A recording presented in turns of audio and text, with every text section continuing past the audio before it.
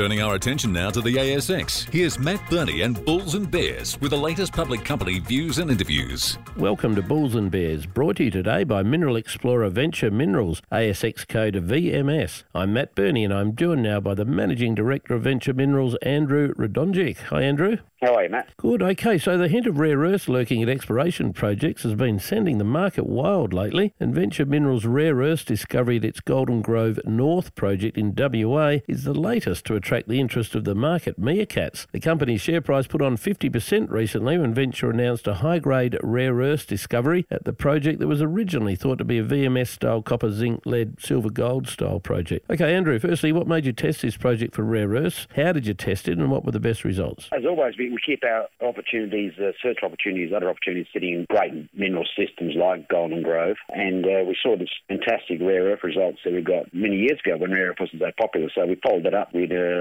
more rock chipping, more sampling of the soil sampling around there. And we've generated a nice high-grade target there. And they were seriously high grades too, weren't they? What were some of the best numbers? Well, look, I don't think I've seen anyone get 12.5% total rare earths. They're a sensational result. And several supporting that over 1%. So, pretty excited to go and follow that up. How many rare earths in total did you discover at the project? Which of them are considered to be the most lucrative, and what are they used for? Normally when you go total rare earths, you ask for 14, but the key four, there's two of those. We've got some very high results like praseodymium, and we've got over 0.5% there, and only 1.5% neodymium, these are all used in the rare earth magnet, so very important, and so I've certainly got the right one. Will you change tack now at Golden Grove North and start focusing on rare earths, or do you still consider it prospective for a VMS-style, copper, zinc, silver, gold type discovery, and if so, why? Well, look, we always hunt for the best opportunities for shareholders, and if the rare earths are worth testing, certainly the support from the announcement suggests we'll put a drill hole into that, but we still look very keen on the VMS system. We've spent a lot of effort in developing a range of targets, and we look forward to testing those in the future as well. What are some of the best numbers you've got out of Golden Grove North in terms of it potentially being a VMS system? Venture made the Orcus discovery, which is just to the west of Vulcan. We hit the rare earths, and we got up to 7%